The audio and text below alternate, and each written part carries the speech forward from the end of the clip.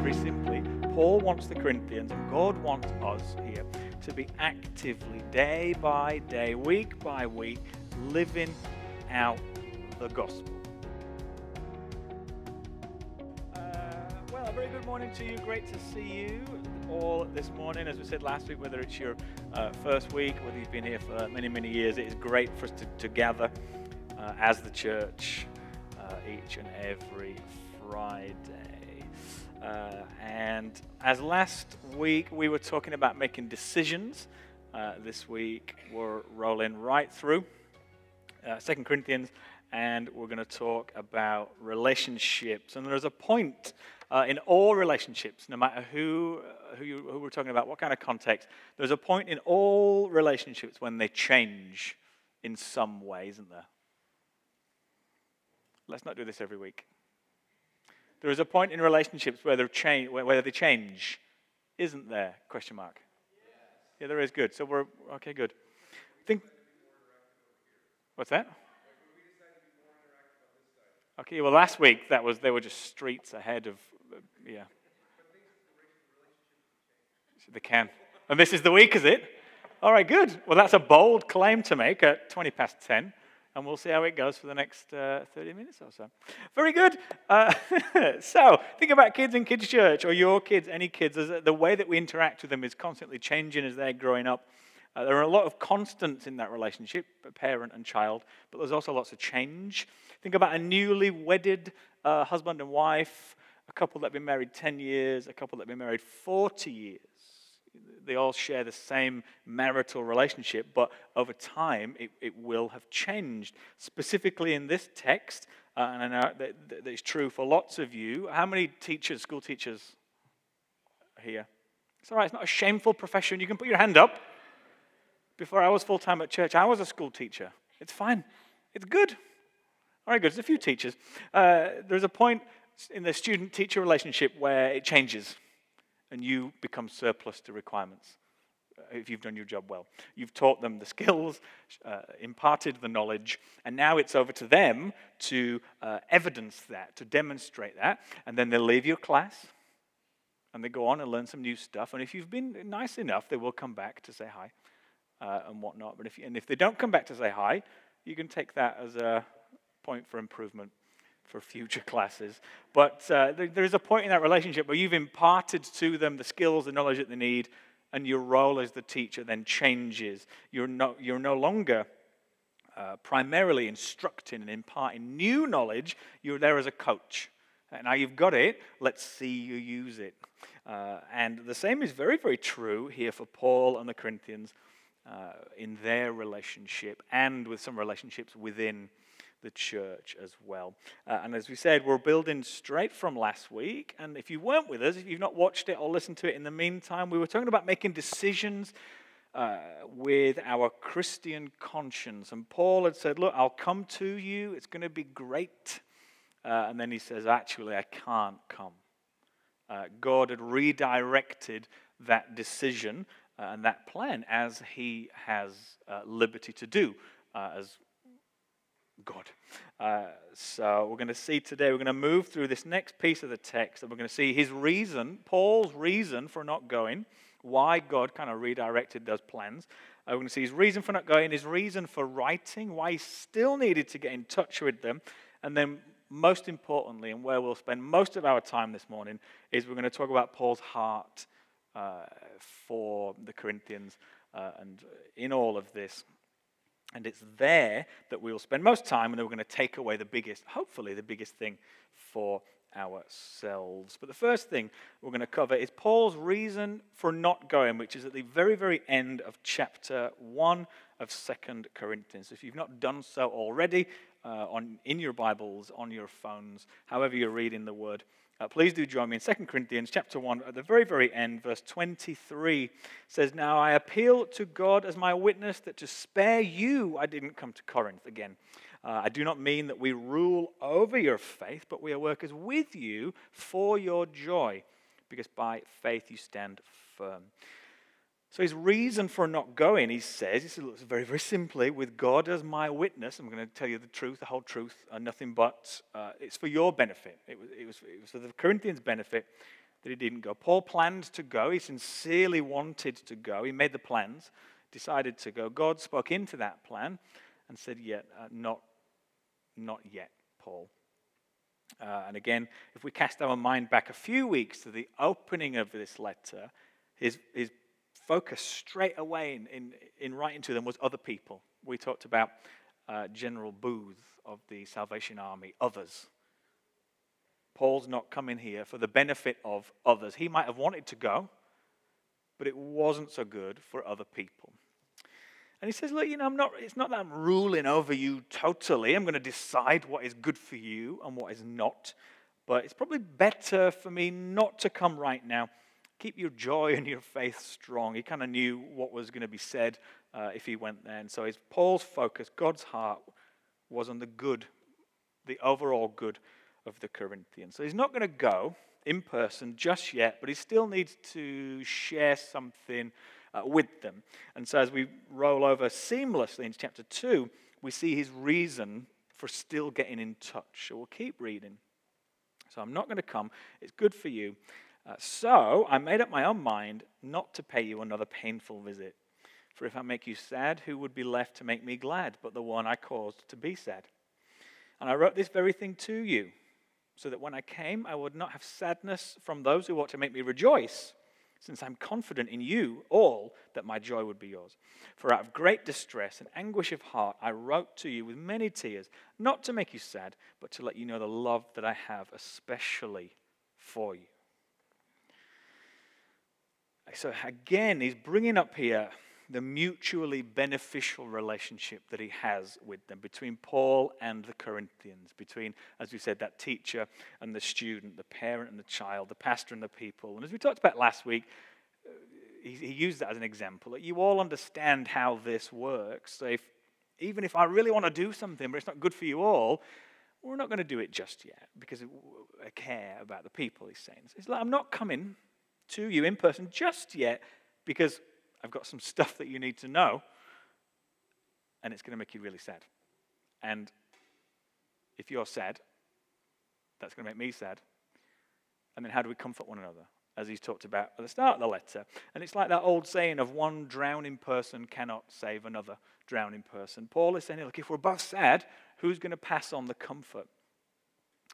And I really like what Warren Wiersbe wrote. He said Paul wanted to give them time to get things right amongst themselves. Then he was going to visit them. And so that their fellowship, their in-person gatherings, when Paul was present for this, it would all be joyful. Because he really wanted to spend time with them in a very positive way. And so instead, he wrote them a letter so that their in-person get-togethers can stay really positive. But, he says there in verse 4, this was a really difficult thing to write. It was written with anguish and tears. And more literally, he was writing there, I wrote this with tears. Not with a pen, but he wrote this with his tears. And writing things down, communicating with people in writing, isn't an easy way out. We need to accept that. We should give our written communication the same time and consideration, probably more so than our face-to-face communication. It's not the easy way out. There's something difficult that I need to say, so what I'm going to do is I'm going to fire off an email, boom, done. Easy, avoided that confrontation. Because when we choose to write about it and not speak about it face-to-face, we lose we lose all non-verbal communication. We lose a huge amount of the personal connection because it's just words on a screen or a parchment. And as soon as you hit send, even if you've written the best angry email in the world, and it's so polite, and you've used all your British politeness to convey your annoyance, even if you intend a warm, caring, angry email, it's entirely up to your reader to get that from your words, and you're not in control of that. And if they don't get that, if they read that and don't pick up your tone, all the friendliness that you put into your writing, then we're in trouble. So writing, emailing, texting is not an easy way out. And I can't tell you, or shouldn't tell you, how many times this has happened for me. An email comes through, a text arrives, and you can kind of see maybe, the intent behind it, but it's so covered in harsh words and the appearance of critique that that's what we focus on. The perceived attack, not the probably intended goodness of this written communication. And the same goes for when we're sending and when we're not on the receiving. And if there's any chance of you being misunderstood, then my counsel to you from Scripture, I love the end of 2nd and 3rd John. I've got loads to say to you, but some stuff's too important to not say it face to face. So counsel from Scripture and from personal experience would be just don't do it. If you absolutely cannot have that conversation in real life, face to face, mouth to mouth, as Paul says, sure, you can go ahead and write. But be as clear as you possibly can. Spell it out. Stuff that you might think is just obvious, you need to write. And so I really appreciate that Paul says, look, I'm writing to you to let you know the love that I have for you. Communicating difficult truths to people in our community, which is what Paul's doing here, should be done from a place like this. Now, maybe you've got such a great relationship with the person that you're sharing with that you don't need to say, look, I'm going to let you know the truth in love. I really care about you. That's why I'm going to share this with you. Maybe you've got such a great relationship that doesn't need saying. Most of the time, it's worth taking the extra 5 seconds and saying, this is the reason for us getting together. This is the reason why I'm writing to you. This is the reason why I want to talk to you, because I really care about you and I want what is best for you. And if we don't have that relationship with someone, where they know beyond all doubt that what you are saying is coming from a place of love, then really we shouldn't be sharing hard truths with one another. Because if it's not being received, kind of wrapped up in the knowledge that we care about one another, we love one another, it's probably not going to be received very well, if at all. So please, please, please, please, please, if there's something on your mind or your heart to share with somebody, cultivate that relationship first. Don't just jump in like, hey, I've noticed some stuff about you. Let me tell you some stuff about yourself. It's not very nice. They don't know. It's probably not going to be received at all. Almost certainly not very well. And by way of a quick example, I want to share with you something that happened to me a few years ago. And it was, up until this point, it was a really good example of church in action. So a friend of a friend had some personal issues that they wanted to talk about, and they wanted some real biblical, scriptural, what's the Christian stance on my problem? And the implication was that that's how I'm going to proceed in this problem. And friend of friend asked friend, and then friend told friend of friend, well, come to church, and there's people you can talk to about that. And this developed, and I made an appointment with friend of friend to talk about the things going on in their life. And I'd rearranged some stuff. I was going to get home later. All right, you pick up the boys. I'm going to stay here. I'm going to go. We made arrangements. We're taking this really seriously because it's a great example of, I have a problem. Let's look at the Bible together. And then that happened about 10 minutes before I was supposed to meet this person. Somebody's phone, my phone went, and it was friend of friend saying, look, sorry, I just can't make it. I've got these really serious personal problems, but I'm just not coming. Oh, well, why not? And do you know what he said? They said, could be a man, could be a lady. They said, well, I can't come meet you because I'm going to buy a new TV. Oh, well, what? What do you mean? You've asked your friend, who's passed your concern to me, we're going to look at the Bible together and see what God says about this, and now you're not coming because you're going to leave and pick up a giant TV, something like this. It's like, yeah, well, it's 75 inches.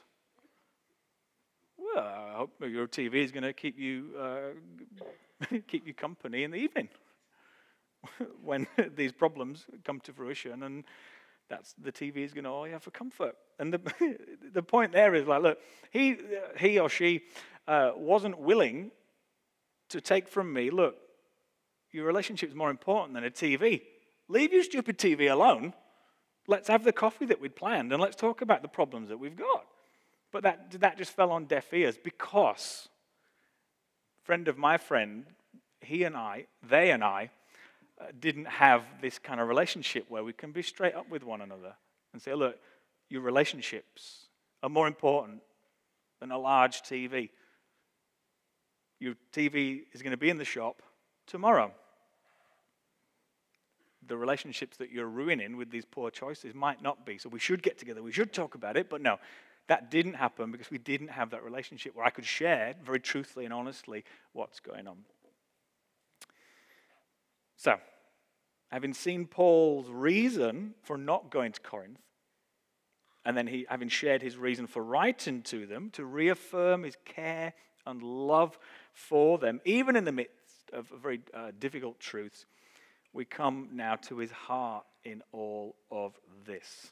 So let's keep reading from verse 5 of chapter 2. He says, if anyone has caused sadness, he has not saddened me alone, but to some extent, not to exaggerate, he has saddened all of you as well.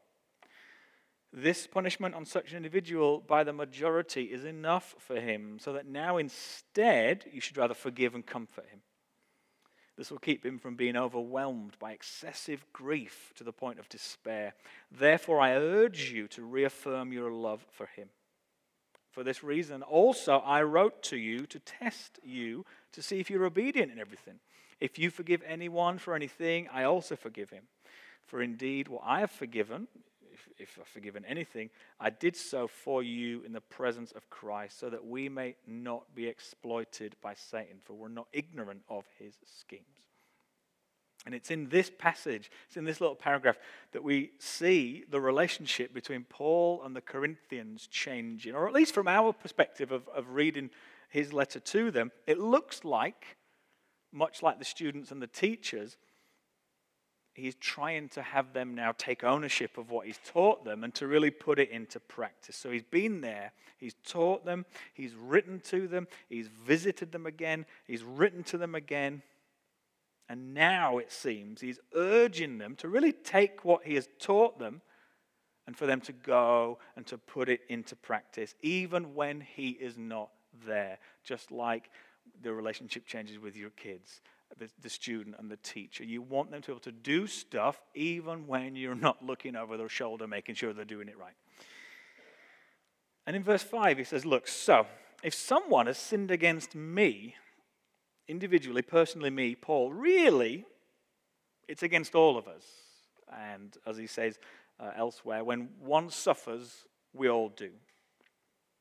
And again, from experience here in a church, that's absolutely right from both sides of the coin. When this happens between other people and then counsel is sought, as soon as you hear about the problems and the issues of people that you love and people that you care about, you feel the heaviness of it, don't you?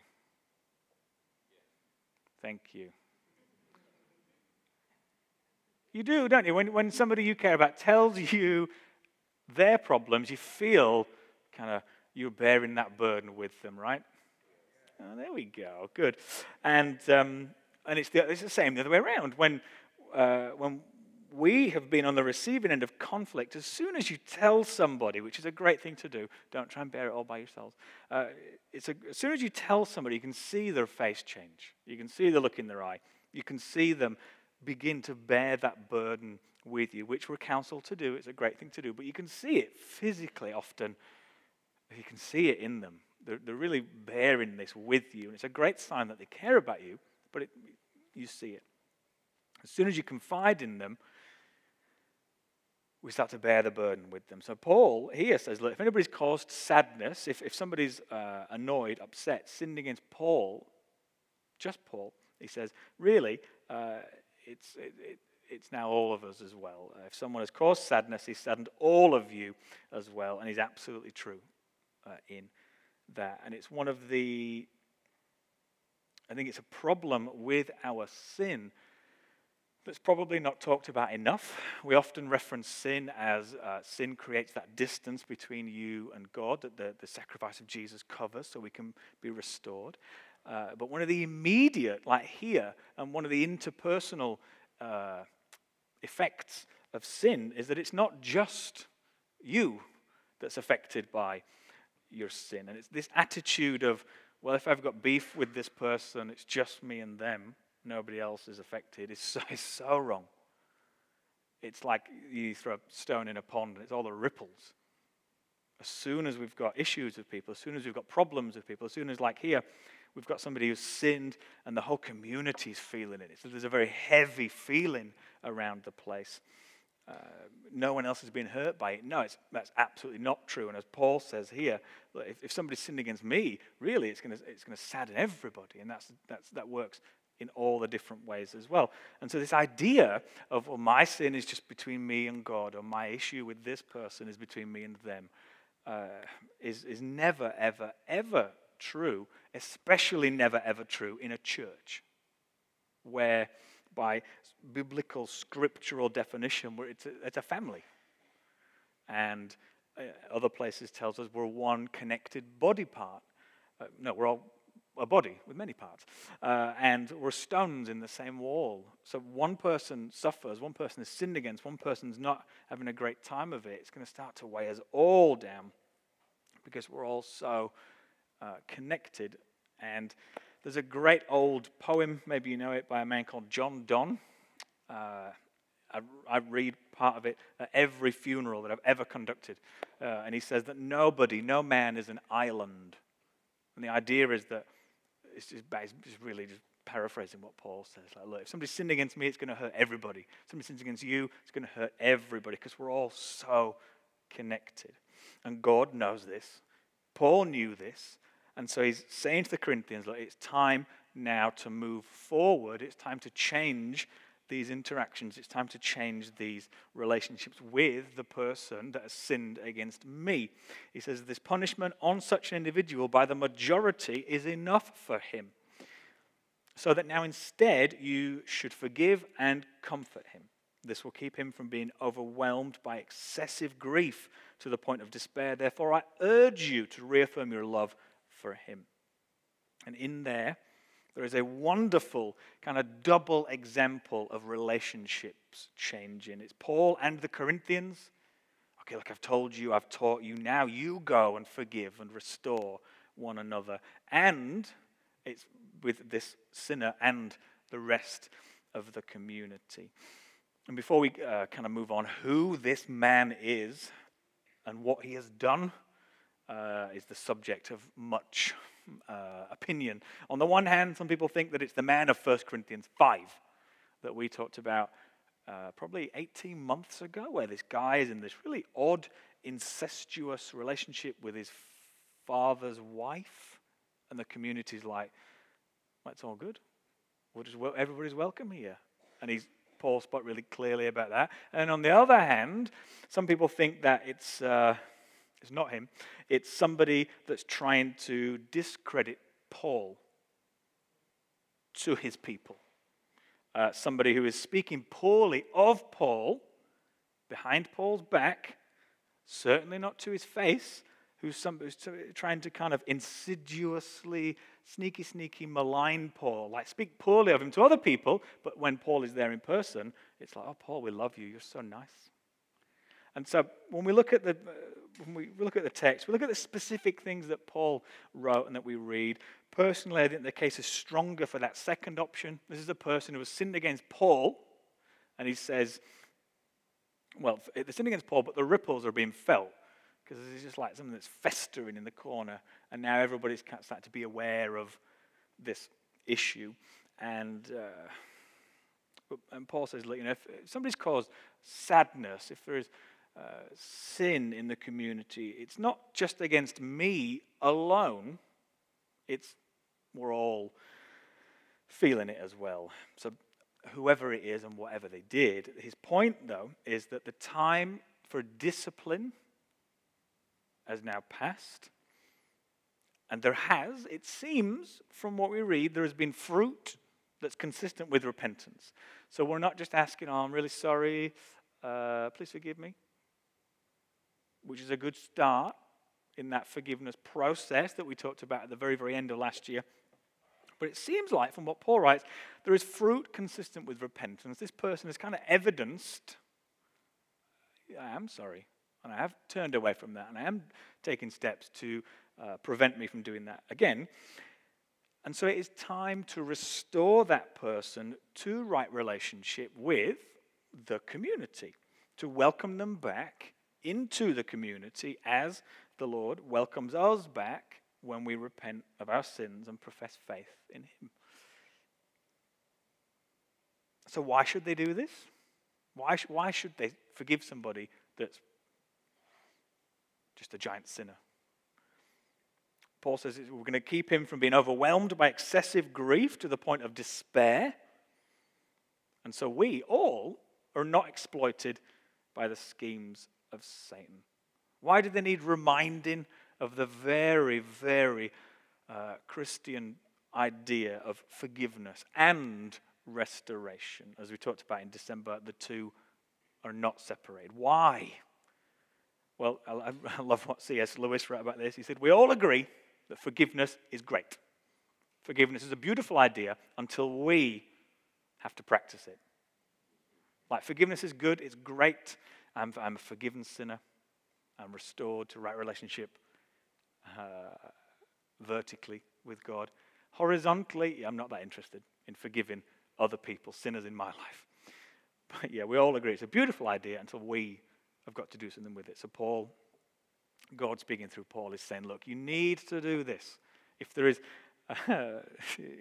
fruit consistent with repentance, if this person is genuinely, evidensibly sorry, you need to forgive them. That relationship needs to change, needs to develop. You need to restore them back to right relationship. And it's one thing talking about forgiveness, knowing how it should work, understanding forgiveness. We had a really interesting, losing all my teaching words, line, flow chart. We had a point-by-point line in December, like we do this first, and then we do this, and then we do this, and then we're restored. So it's one thing knowing about forgiveness. It's a completely different ball game to practice that, because it doesn't come very natural. It doesn't come naturally to us. But to forgive and to comfort and to restore a repentant sinner is one of many, but it's a huge piece of evidence of the Holy Spirit working in a community, because it is just who God is. Forgiveness and restoration. As we talked about at the start of this letter, it is so central to who He is. We read about the God of all comfort. And so this really is our major message. The biggest takeaway for us today is right here. That the backslider who turns back to God, the repentant sinner, the one who is asking for forgiveness, who has admitted, I've let you down, I've sinned against you, I've sinned against God, I'm asking for forgiveness, producing fruit in accordance with that, that person needs the backing of, the support of the church and the people that are the church. And they need to know it. They need to know that they are welcomed back, restored back to the community. Nobody who is genuinely, evidensibly repentant of their sin among us should be wondering if they are truly forgiven, if they're really accepted and welcomed here. Because yes, we all are. Because that's all of us, isn't it? Sinners who have accepted that we are sinners, and we're doing our earthly best to produce that fruit of repentance. And we do need to know that we belong here, that we have a community of like-minded people. And so bigger picture then, here, we want to be doing together here, us, we want to be doing what is happening here. And very, very simply, Paul wants the Corinthians and God wants us here to be actively, day by day, week by week, living out the gospel, which is really what is happening here. Because if we think about it, the gospel, the good news of God in the person through the work of Jesus, is the ultimate expression of a changed relationship. The forgiveness, the restoration, the then moving forward together in right relationship. And that is the gospel message in summary, isn't it? Repentant sinner seeks and finds forgiveness, reconciliation, and restoration to right relationship.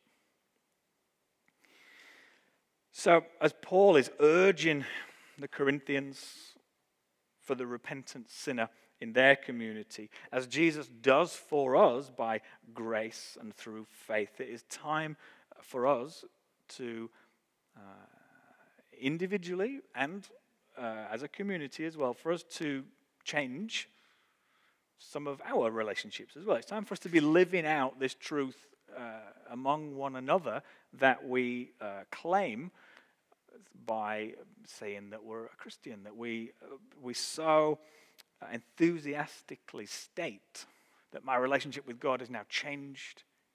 I'm forgiven, I'm restored. God looks at me as righteous, I'm justified. Our relationship has changed because of something that Jesus did for me. We so enthusiastically state that, and then we can be a little bit slower to practice that here as well. And on the other side of it, if we don't do that, if we're kind of stagnant in some of our relationships, we're going to fall into what Paul says, describes here as the schemes of Satan, where the relationships start to break down. There's no real feeling of being together. There's no sense of when one suffers, all do. There's no joy of being together. There's no restoration. There's no forgiveness when we just turn into a bunch of people sitting in the same room once a week. We're robbed of the joy of relationships. We're robbed of the joy of changing relationships, of all these different relationships that we have here with one another growing and changing for the better. And if we find ourselves kind of slow, kind of reticent to restore those people who are evidencing their repentance, we end up living in direct contradiction to the gospel itself. Which, the wonderfully good news of God, that through your faith in Jesus, through your trust in his sacrifice and his faithfulness, the Father chooses to view you through that righteous lens that is Jesus, life perfectly lived, sacrifice perfectly given.